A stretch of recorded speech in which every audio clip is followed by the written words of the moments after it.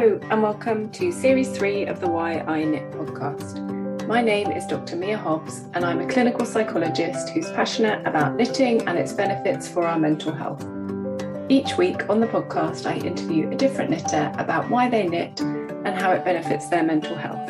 Before I introduce this week's guest, I just wanted to let you know that I've started a Patreon for anyone who wants to support the podcast. At the moment, there are 2 tiers at which you can support the podcast. The first one, you get access to our community. So I hope that this will be a place where like-minded people who are using knitting for their well-being can come and chat to each other, share their knitting successes and challenges, ask for help and share resources.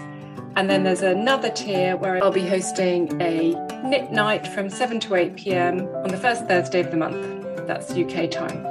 So if you're interested, you can go to the Patreon website and search for the Why I Knit podcast. This week on the podcast, I'm joined by Dr Jen Unwin, who is a clinical and health psychologist. Jen has retired from her role in the NHS and is now working in the area of food addictions. Jen speaks about how she's used knitting personally for her own mental well-being and also how she's used knitting in a mental health setting and as part of her work in food addictions. So, hi Jen, welcome to the podcast. Thank you so much for having me. It's my favourite topic, so I'm really happy to chat on about knitting and crochet for sure. Mine too. Yeah, it's a real treat for me to get to have these conversations with people. I always start by asking where your story with knitting and crochet began. So where did yours start? Yes, well, quite a long way back really. So my paternal grandmother was a really good knitter, and she was one of those who could just knit and chat, no pattern. I think they did a lot of wartime knitting, didn't they? Socks and she could just kind of knit away, and she was often seen sitting and knitting in front of Coronation Street, for example, and she made us lots of jumpers when we were little. So me and my brother would have the old scratchy jumper, and I think there were some bathing suits. I think it did go to that, but they always go a bit saggy, don't they, in the water? Yeah. So that wasn't so good. But I was kind of fascinated by that. And then my mom was also my maternal grandmother. I never saw her knitting, but my mom was a knitter, so I don't know where she learned, and I can't ask her now because she's not with us anymore, unfortunately. But so I actually would say that they both sort of taught me to knit. So when I went and stayed with my grandmother, she would sort of have a go, but it was probably more my mother that taught me to knit. And she then latterly was an amazing patchwork quilter. That was how in the end she I think she just enjoyed that more, and she loved the fabrics, and she went ahead and did a lot more of that. And that wasn't something that sort of I didn't catch that bug. So I could knit quite young. I'd probably say 8 or 9. I could knit. I made my I've just remembered that one Father's Day I made my father a very stylish mohair tie. Okay. Yeah. In sort of autumnal colours. It was sort of variegated yarn, and I mean, looking back, it was really ghastly, and bless him, he went out of the house wearing it to go to work. I'm sure he had another tie in his briefcase. I'm sure he didn't go in the office looking like that, but bless him, he did wear it. So I could kind of obviously knit at that age, and then I kind of had a bit of a gap where I didn't do it so much. But I do remember at university knitting jumpers for boyfriends and things like that. So it carried on, and then it's really been, I suppose, since, and I did do bits and bobs, when the kids were young a little bit, but not loads. And it was really when the children got a bit older, I really got into it again, the knitting. And I think it's become a lot more fashionable again. So there were more lovely yarn shops and lovely yarn patterns and things that you could sort of look up online. Yeah. So I did all of that, and was really enjoying that. And then I got obsessed with crochet because I'd never learned to crochet as a child, but I loved some of the things that you could make and the patterns, and I thought, well, that would be a good goal, to learn something new, good for the brain. So I taught myself to crochet, which is quite difficult when you've already been a knitter. I don't know if you crochet as well, do you? I do a little bit, yeah. but I think I probably learnt them both. I was more doing like crocheting an edge on a shawl, for example, because it was a bit easier than picking up stitches. So I've never quite done as much of it. I have crocheted a blanket, and I would say I would mainly reach for a crochet hook for like a toy or something 3D, because I find it, I don't know, somehow feel like it is more suited to that than knitting. Sense, doesn't it? Yeah. I think that was it. I think I was like, there was kind of things that you could do with crochet that you can. So I got very obsessed with that, and I went and did a teaching qualification. There was a crochet tutor called Pauline Turner up here. She's sort of up here in the Northwest, who ran sort of distance learning, but you could also go and do workshops and things, and you had to really learn. So of course I'd learned it not exactly right because I'd taught myself, so I had to sort of relearn, but it was really interesting. Met some interesting people and had to make, you know, proper samples of all the different stitches and blah blah, have little exams and things. So that was good. So I've really learned how to do that, but I haven't done so much of that recently, actually, although I could still do it and teach. I've kind of gone back to the knitting obsession. So that's how it came about. It was definitely sort of learning it from maternal relatives, which I think is how a lot of people learn, isn't it? Yeah, and I think it's very common to have kind of phases when it comes and goes in your life, where you do more of it and where your life is more, I don't know, maybe suited to having that kind of a hobby. I always think I'm kind of in a good place if I'm knitting, and if I've got some sort of creative project like that on the go, it's usually a good sign, because when I drop it, it's usually when things are getting a bit hectic and I haven't got that time to sort of sit and do creative things, which I think is really an important part of sort of a balanced life for me anyway. Yeah, that's interesting. And it's not the first time I've heard that, actually. I think in a conversation on the podcast about the idea of it being like a sign of being in a more balanced place, maybe cognitively, that your brain needs that creative kind of outlet. Got the space for it, and that's it's a good sign. I always think, if I see myself like, you know, starting a new project, or, you know, sitting down and knitting, you know, regularly, that's always a sign that I'm in a better place. And do you think the knitting helps you get to a better place, or do you think it's just you've got a bit more bandwidth and then you would think of picking it up? I think a bit of both. I think if I'm not in such a good place, or I'm feeling a bit stressful, I can actually make myself sit down and even do half an hour. That is the way that I get in my, you know, kind of happy zone, if you like. Particularly when paired with you know, a good podcast, actually, or an audio books is something that I really love to sit down and either something, a sort of, you know, fiction or non-fiction. Sometimes if I listen to a sort of educational podcast, anything like that, I like to sort of combine the two. Yeah, they work quite well together, don't they? And what kind of thing would you gravitate towards to knit? I've been through several phases. Shawls. I had a shawl obsession. You mentioned shawls there. So I've made quite a few shawls in the past, and you know, been through all the kind of lace phase, and so shawls is something I like. And again, it's quite sort of mathematical, isn't it, and satisfying a shawl, because you're either going up or you're coming down, so it's kind of sense of progress there. At the moment I'm making a little dress for my youngest granddaughter, who's just turned 3, so it was supposed to be ready for her birthday, but sorry, it wasn't. A little dress with a little skirt, which is really cute. So I make quite a few things for the grandkids. So one Christmas there's 4 grandkids and my daughter and a husband, so I made them all Christmas hats one year. You know, the little ones like hats a lot, or, you know, scarves, that kind of thing. So I do that for them. I have made, in lockdown, I had some bigger projects. I thought, right, this is a chance now, the first lockdown. So I did my husband a really nice Aran cabled cardigan with a shawl collar and like, you know, leather buttons, that kind of old style.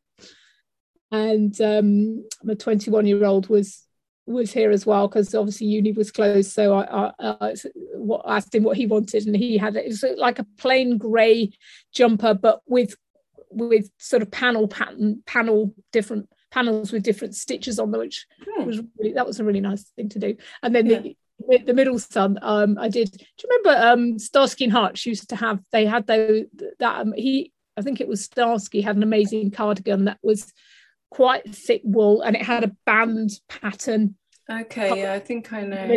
And a short collar. So I made him something a bit like that. It was like a really chunky cardigan. So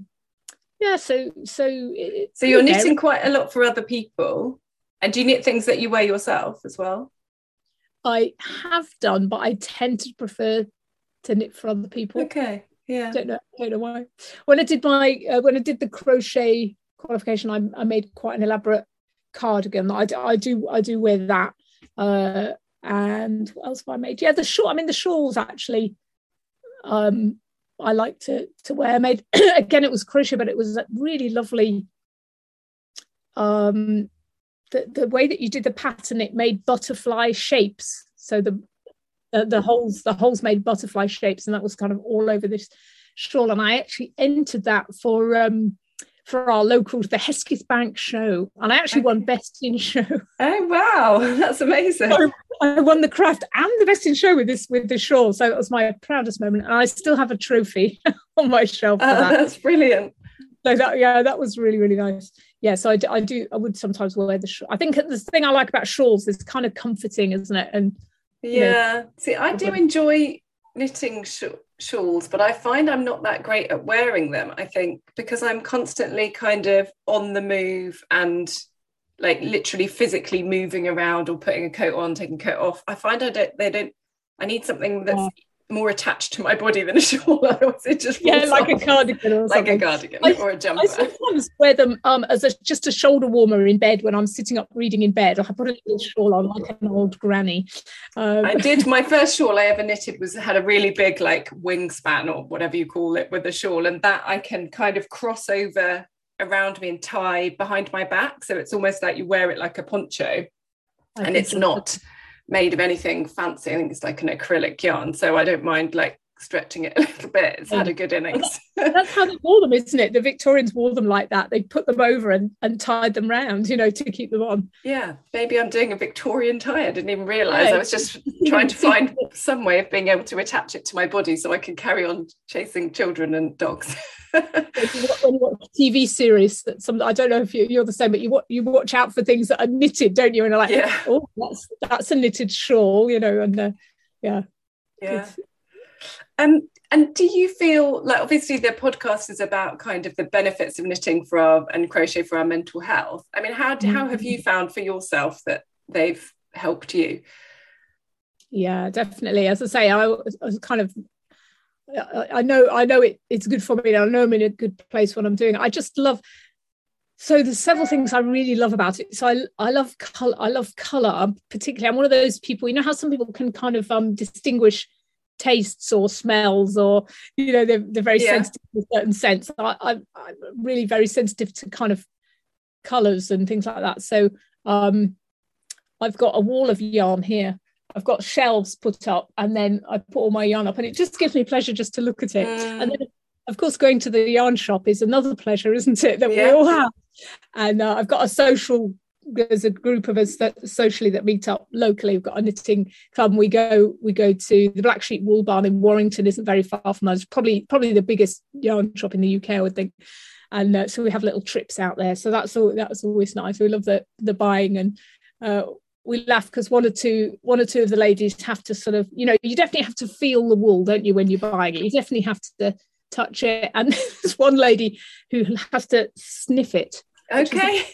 A bit weird, but it's whatever floats your boat. So I love that whole aspect of it, and I love looking at the patterns and choosing the patterns. Yeah. And then I just think that act of sitting down and doing something, I think you have to get past the point where you're thinking about every move. So it's sort of you've done enough practice that it's sort of automatic, which of course for those of us that started very young, it really is now. We can just put it in our hands and we can, you know, I can, unless it's really complicated, I can chat or watch Netflix or listen to a podcast or whatever it is, if I'm not sort of literally having to count out the stitches. Just that repetitive movement, I think, is so mindful and calming. I'm not a person who's very good at either practicing mindfulness or kind of just relaxing. I need to be doing something mindful or doing something relaxing. So I love that. I love that kind of left right thing and the colours. So I love things with colour work. Like I made Fair Isle. I love Fair Isle because I can kind of use both hands. Yeah. And I love the colours and the way that the pattern comes out. So and does that make a difference? Like, are there certain projects that would be more, I don't know, relaxing? Because I know sometimes for me, I need a more complicated pattern because I find the relaxation is in my entire brain being absorbed in. I can still obviously watch TV at the same time, but I can't, I don't know, think about work or plan tomorrow's dinner or any of those things, or plan a birthday party at the same time as doing a very complicated Fair Isle pattern. I think you're right, and I think it's sort of, that's something that we sort of flex over time, isn't it? There are times when I just want to knit in the round sort of really mindlessly, because it's, you know, I'm a bit tired, and so I often have one or two projects on the go. So I'm doing a little baby hat for a friend's toddler, and at the minute I'm just knitting in the round, so I can just kind of knit in it, or I have something more complicated on the go as well, like a little Fair Isle project. And then, as you say, you're completely absorbed for that hour or whatever time you're working on it, and your mind can't drift off. So I think it's definitely both of those things for sure. I do like the challenge, and learning something new is great, isn't it? There's always something, you know, that you think, oh, that's a bit scary. I don't know, trying to think of an example. But I mean, like a lot of the lace stuff, or, you know, even learning to crochet, learning a new skill takes up a lot of brain space, and you have to sort of be okay with you know, it looking a bit rubbish for a while, you know, or having to unpick it or whatever it is. It's okay, you know, it's okay to go backwards. So I think personally, I feel like I've learned a lot from knitting that I then can try and borrow in other areas of my life. I think I am extremely tolerant of making mistakes in knitting, whereas I would struggle with that in other spheres of my life. But I think I just can accept that great knitters make lots of mistakes, and and the amount of going backwards just doesn't annoy me in the same way that I think it used to. And I used to have a thing, like I often would only knit for like an hour in the evenings, and I wouldn't want to go to bed having made less progress than the night before. So say if I'd unravelled a whole load of stuff, I'd want to stay up until I'd re-knitted a certain amount. You'd gone back. We call that we call it negative knitting in the knitting group, because often, because you're chatting as well when you meet up socially and you're knitting, people get to the point where they're at the end of the evening and they say, do you know what, I've actually done less because I'm going to have to take that home when I get back. Negative knitting, but we just laugh about it. I think that's right. It's a great life lesson, isn't it? For those of us that are a little bit perfectionistic and a little bit sort of driven, it's really good to be able to just think, oh, well, it's kind of good enough, you know, or I've, you know, there's things like, you know, I don't know, you may have made a tiny mistake 10 rows back. Well, I'm getting better at just going, well, it's okay, I know it's there, but I don't think anyone else is going to see it there. Whereas I know some people would absolutely have to take that back and go back up again. So it's interesting how our personalities interact with it, isn't it? The sort of perfectionistic side, or the, you know, And I think my mum always had a good approach to that. She was like, well, just think it's your thing. Is it going to annoy you?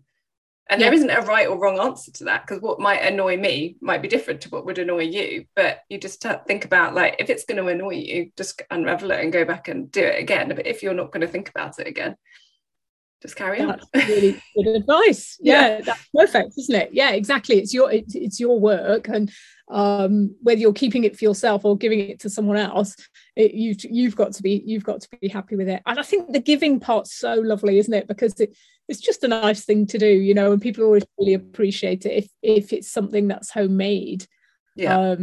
You know, particularly if they see how long it takes you, you know, something like an Aran cardigan with a shawl collar, you know, that if you think about every little stitch, you know, you're doing that for somebody. I think it's really nice. It's a really nice thing to do. Yeah, I think some people understand, then other people ask you for something and they clearly have no concept. There was somebody recently who I'd knitted a pair of socks for my friend, and then their friend wanted a pair of socks and said they would pay me to do it. And I was thinking, but they'll cost you 5,000. I don't even know how to cost these socks, but if you paid me half of minimum wage, they'd cost you £5,000. They'd be the most expensive socks ever made. Yeah, exactly. Or they, you know, yes, they see that you've made something and they say, well, can you just make me? Yes.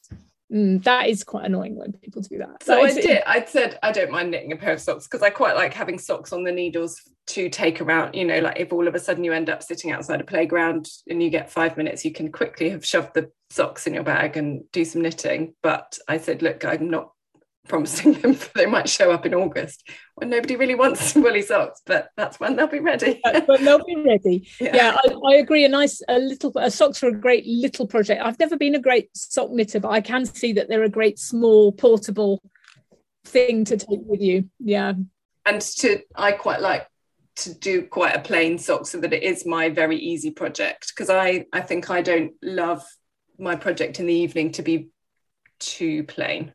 I think like if it's just rounds and rounds of stocking stitch, I struggle with that. It's not kind of interesting enough. But it's fine for on a bus or something like that. Yeah. Then you want to be able to focus on when you're getting off at the right place and not on your being in the middle of a 10-stitch repeat on a lace pattern or something. Yeah, and you've got to write it down or take notes. Yeah, I think it's lovely never to be bored. I think that's another thing for me. I do love the idea of not just watching telly, you know, you're actually doing something productive, and I never have to be bored, because if I've got half an hour in my day, like you say, you can just sit down with a cup of tea and produce a bit of knitting, and it does relax you as well. So it sort of serves many purposes, and you can gift it if it's something you're going to gift, you know, that's a nice thing. So I think it does so many things psychologically. And you've also used it in your work. So you've mentioned that you've volunteered teaching a knitting group. I'd love to hear a bit more about how you've used it at work. We had locally so I was working part-time before I retired from the NHS. Locally, we've got a sort of I think they call it like a recovery college. So it's a room, it's a building in Southport where people can go who've got mental health challenges of any kind. They can drop in for advice, but they also run courses out of there, and they can meet with social workers and other people, and they had a lovely sort of open space. And I knew about this place through work, and then I've got in my social knitting group there was another lady who was willing to volunteer. So we did a sort of, was it about 3 hours? So it had to stop because of COVID, obviously, because they closed the building and nobody could meet up. But for a few years, every Monday afternoon, we went down with we had I had a great big basket that had, you know, sort of unwanted yarn from all of our social guys. We used to say, you know, has anyone got any wool they're not using? Like, did they have like spare balls left or knitting needles? And we got donated. So, I mean, I always had too much, to be honest. People were really happy to give us wool and needles. And then also, as the group got established, people in the building would give us stuff as well. So we had loads of spare needles, hooks and yarn. And we go down there for sort of 3 hours a week, and it was lovely. It was just either, if you can knit and crochet, come along and just join in. It's like a knitting crochet group, yeah. Or we could teach, because Sue, the person I did it was a really good knitter. And of course, I'd learned how to teach crochet. So we sort of divided it that way. If people wanted to learn to knit, or they were struggling with a project, they could bring it in and she'd help them do the next step. And the same with the crochet. I'd start from scratch and teach people to crochet from scratch. And or if they were stuck with, you know, they got to the point where they could crochet, but they couldn't read a pattern, for example. So we'd always just be going at what pace people wanted, or they would just bring their own work. And there was some amazing people came up that had the most amazing skills that taught us things. Yeah. Like special cast on so that there was no hem at all. You can perhaps do it, but where, where you sort of do a provisional cast on it. And so we learned that and several other things from people who came along or who did a different style of knitting. We have one or two that did sort of cut the continental style of knitting. And it was lovely. It was lovely to see people learn a skill and to really benefit from that. And one or two ladies would say, this is the only social thing I do all week. But then they would go home and they'd, do a bit of the project and come back next week and they'd have done some more. We had one lady who completely from scratch learned to crochet and made her daughter a beautiful blanket. We just did it in squish, just did a square, she just did squares and squares. And she was so absolutely pleased, so chuffed with herself. And so lovely. Lots of baby projects, and we had patterns obviously as well. People would donate patterns, so it was really a very very very nice thing to do. And I think people value it because they come back week after week, so we had regularly coming back. So it was a lovely thing to do. And I think they have reopened now actually, so I'll have to go and see if they want us back or not yet. So it sounds like it was well received by the client group there, the people, and also by the centre themselves. I think they really liked it. And when they had special things like Easter or Christmas, we'd make so we did chicks, or we'd sometimes do some joint projects where everybody would make a square, and then we linked up. That's reminding me now. Have you heard of the Linus Project? You might have heard of the Linus Project. I don't think so. Started in the States, but it is over here. And do you remember Peanuts in Snoopy? Peanuts had a blanket. Linus had a blanket all the time. And the charity started, and it's mostly quilting, but they do take crochet knitted blankets. And the idea is that it's for traumatized children who the police or social work or fire brigades or in hospital come across. So they collect the blankets and then they distribute them to hospitals, fire service, police, who whatever contacts they have, so that say a policeman came across a distressed child, or the child had been involved in a fire or something like that, they're in hospital, they give them a blanket or a quilt, and it's theirs to keep. So it's a lovely project. So anyone who didn't know what to knit, we had them making 6-inch squares out of the yarn that had been donated. And Sue and I would stitch these up, and then every few months the representative from the Linus Project would come down, talk about the project, and would take the blankets that we'd made. There's lots of things like that, aren't there, where you can make twiddle muffs. We did as well. I did hear about those ones. The Alzheimer's patients in the hospital, so they asked, because I was still working at the hospital at the time, one of the specialist dementia nurses said, could your group make us some of these muffs? So they were very easy to make, because it's really just a straight piece of knitting that you join into a muff, and then you stitch interesting things onto them, like Velcro and buttons and zips and things like that, so that people can fiddle with them. So it was we came up with a few things over the years, and it was a very nice thing to do. And what were some of the ways you think it helped the people who came to the group? What do you think they got out of it?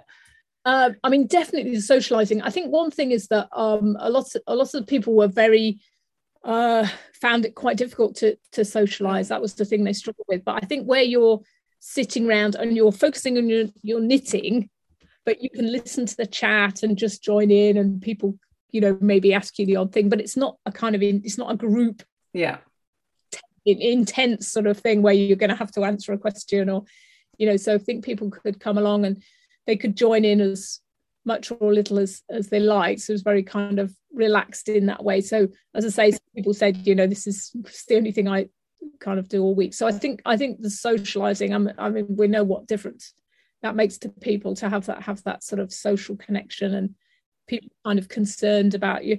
And sometimes some of the women, really did, bond really nicely, and had little social things going on that they would sort of carry on outside the outside the group. So I think the socializing. I think the other thing, the sort of self-esteem thing, quite often they felt, I think that they couldn't learn anything new, or that, they came along kind of a bit skeptical about whether they'd be able to learn. And I think if you just take things step by step and you start with really simple things, they were so, like the lady who made the blanket for her daughter was just so chuffed that she'd learned something new and been able to actually make something. That was, you could tell that was really fantastic for her own, how she viewed herself and her capabilities. And I suppose you'd hope that again, that might generalize a little bit, into their lives, that they maybe would try something else new, or, could feel that they could learn, it wasn't hopeless, they could learn other skills.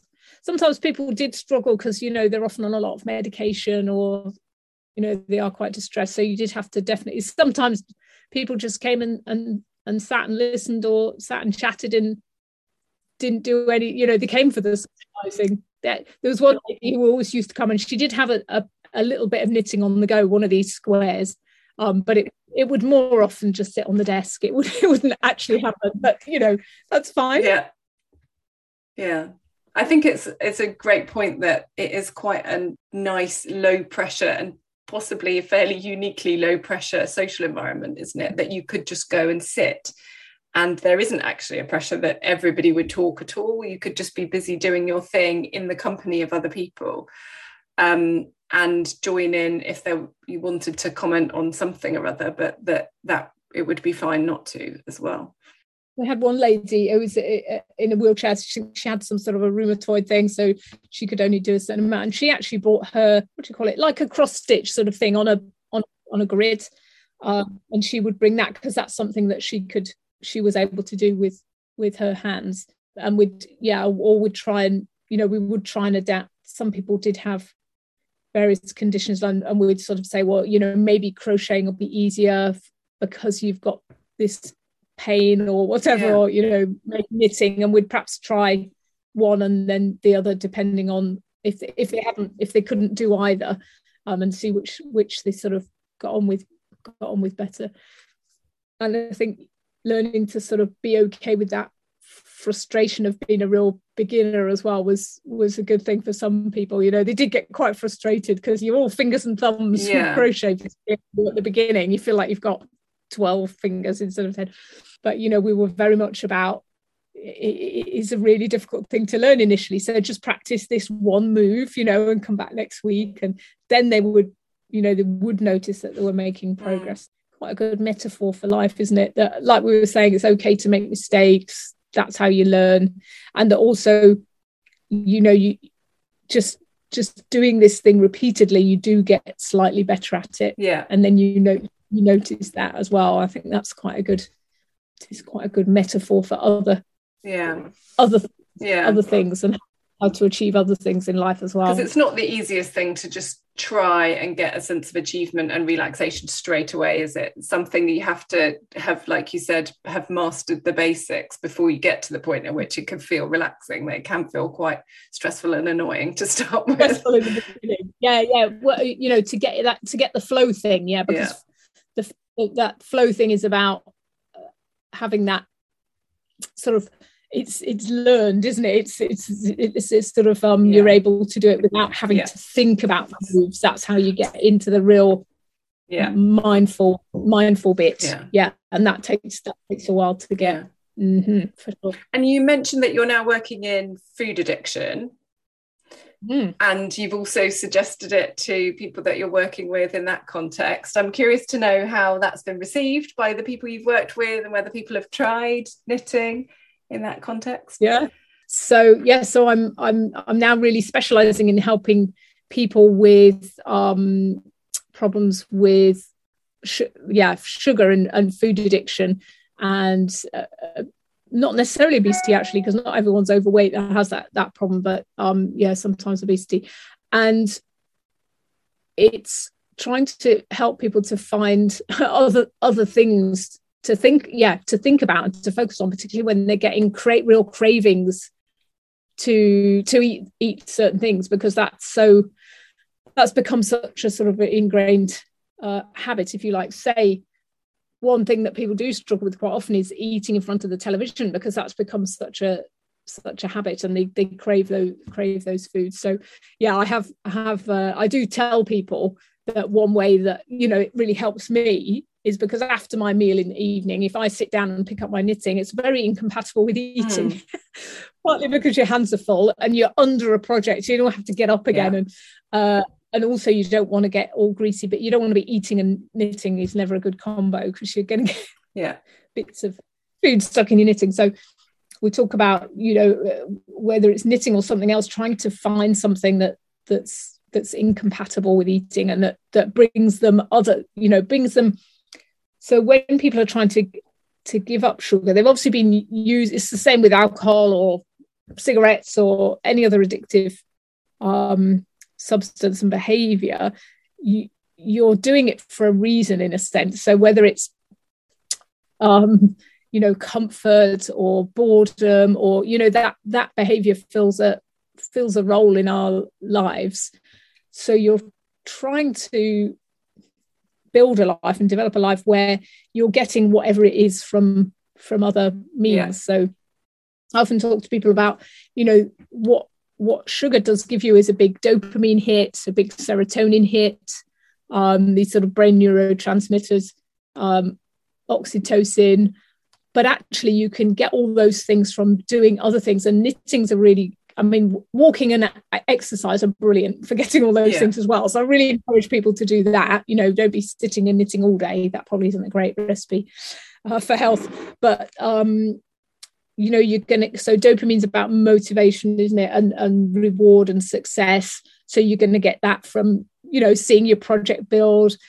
You get oxytocin from the touch of it, the feel of it. It's like stroking pets, isn't it? It gives us that sort of feeling. And also, if you're knitting together with other people, or if you're gifting knitting, that gives you that kind of closeness, that sort of feel good from that point of view. So knitting's a really good way of getting some of those good brain transmitters that we were getting in these ways that we're trying to stop. And also I think there is quite a bit of evidence that the left right brain thing, and this sort of using our hands, is such a sort of ancestral thing to do. It does good for the brain. It calms us, it makes good connections in the brain. So I don't know all the research on that, but I have sort of read a little bit about it, that this left, you know, using both hands is a great thing to do for calming us down and getting us in a better space where we're less likely to indulge in these sort of harmful ways of feeling better, like addictions, for example. Yeah.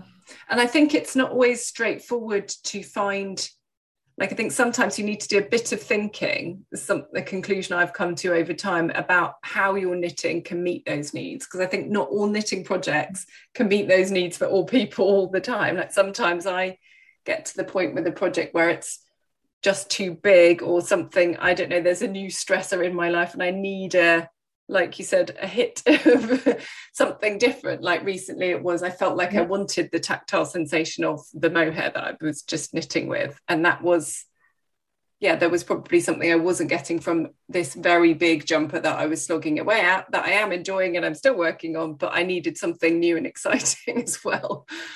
Yeah. But I don't think I always would have thought about my knitting in that way, that it was strategically to meet a need for me. And I think sometimes we lose people, potentially, like knitters lose their mojo because they are plugging away at a project that's maybe too big, that maybe we need to think a bit more flexibly about, what do I need right now from my knitting? And it's okay to start another.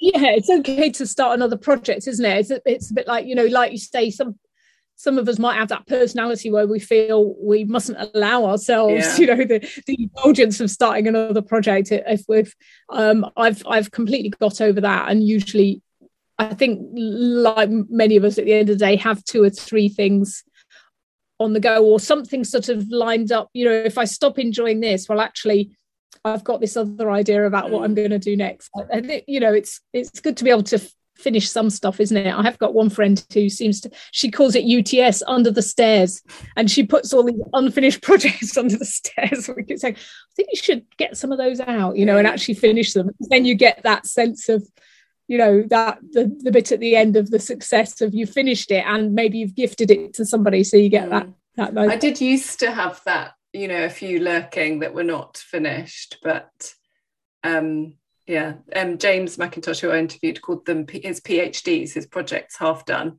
So he said, you've got 21 PhDs, which I thought was a good way of talking about them. Lovely to be in a group, actually, because so one or two people in the group that this is the social knitting group, that there's one or two there that we've taught to knit as a group. They've come along as non-knitters, but they've sort of learned along the way.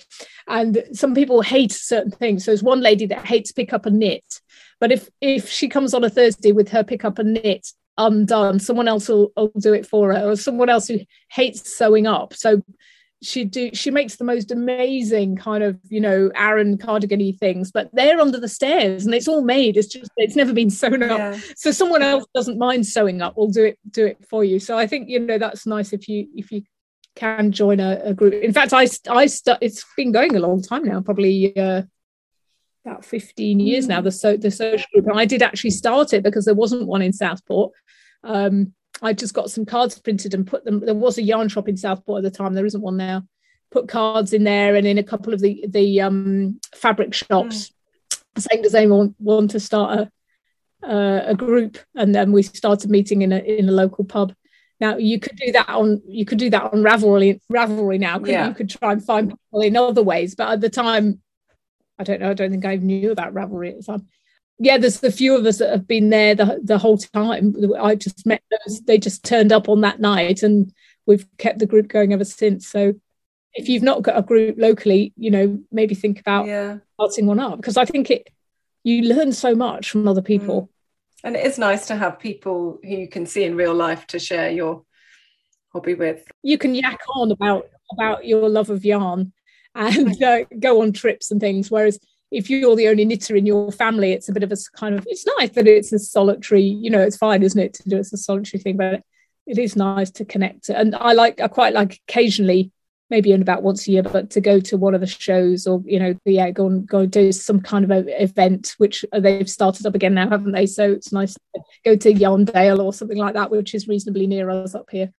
Jen, I always ask about a significant knitting project. I don't know if you've got one in mind that's significant. Could be significant in any way, really. Maybe that. I mean, probably that shawl, really, because I really, really enjoy doing it. It's a beautiful, your prize-winning shawl. My prize-winning shawl. It's a beautiful pattern that makes these little butterflies as you go along. And also, I did it in a lovely, you can see I like lime green. It was beautiful, only slightly variegated sort of, I think it was a West Yorkshire Spinners lime green 4-ply thing. So I really enjoyed doing that. And it's a shawl, of course. So I do like doing shawls. So that would probably be the main one. Although I did love making the lockdown cable cardigan for my husband as well, because that was quite a big project, and I don't think I would have probably started, if it hadn't have been for lockdown, I probably wouldn't have done something so big and complicated. Okay. So do you think you felt like you had a bit more kind of time to, I don't know? Because it wasn't long after I'd retired from the NHS, and I hadn't really, I'm kind of busy again now, as everybody does when they retire. They find loads of things to do, like I'm doing all these groups for people with food addiction online, but at the time I wasn't so busy, so I knew I'd be able to and it was a nice way to make something out of lockdown one. And how does it feel to have that? I mean, obviously it's not you that's wearing it, but does it still remind you of that time?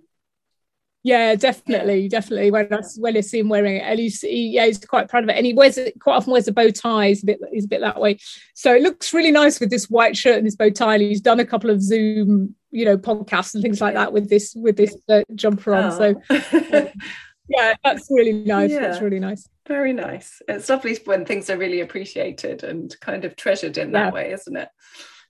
Yes, he always looks after. He's not very good at folding up clothes and putting them away normally, but when I see that, it's always nicely put away. So I think, that's nice. It's having special care. I always end the podcast with asking, what's the greatest gift that knitting has given you for the rest of your life? Oh, I think it's probably that thing of just there's always something lovely in the day. Never bored, always something lovely. And it's a lovely place to put your head, even if you're not actually knitting, thinking about the projects you might do, or kind of looking on Ravelry at the patterns. And so there's something beautiful in every day because of knitting, I would say. Oh, that's lovely. So it's kind of like your happy place, that even like mentally you could disappear off and plan your next project if. Definitely. Or if I sleep really well, actually, but if there's ever a night when I'm not sleeping really well, I can be thinking about knitting and yarn, and you soon drift off again if you're sort of thinking about that. Yeah, so definitely a happy place. Oh, that's lovely. Well, it's been an absolute pleasure to talk to you and hear about how you've used knitting in your work, and to hear about your personal story with knitting. I don't know if are you on Instagram, or is there anywhere if people want to find out about your work? Yeah, so I mostly hang around on Twitter at Jen _Unwin, but I'm also on Instagram as at Jen _Unwin. And I have a Clubhouse. I don't know if you or people who are listening have heard of Clubhouse. So every Wednesday night at 6 p.m. I have a Clubhouse that's on food addiction though, and it's in a club called Fork in the Road. Or I am on Clubhouse as at Jen _Unwin. So if you follow me there and follow Fork in the Road Room, you'd see it at 6 p.m. Every Wednesday. If anyone's interested in that topic, we don't talk about knitting, but maybe we should. I think it's nice to have a crossover, even if it's just a one-off. Yeah, and I guess you never know, knitters are lurking everywhere, as I've discovered from doing this podcast. And I've had quite a few health professionals, I would say, contact me. And other people who are interested in using knitting as part of their kind of work, which either with colleagues or with clients. So yeah, it's been really interesting. Thank you so much. I've really enjoyed it. Thank you.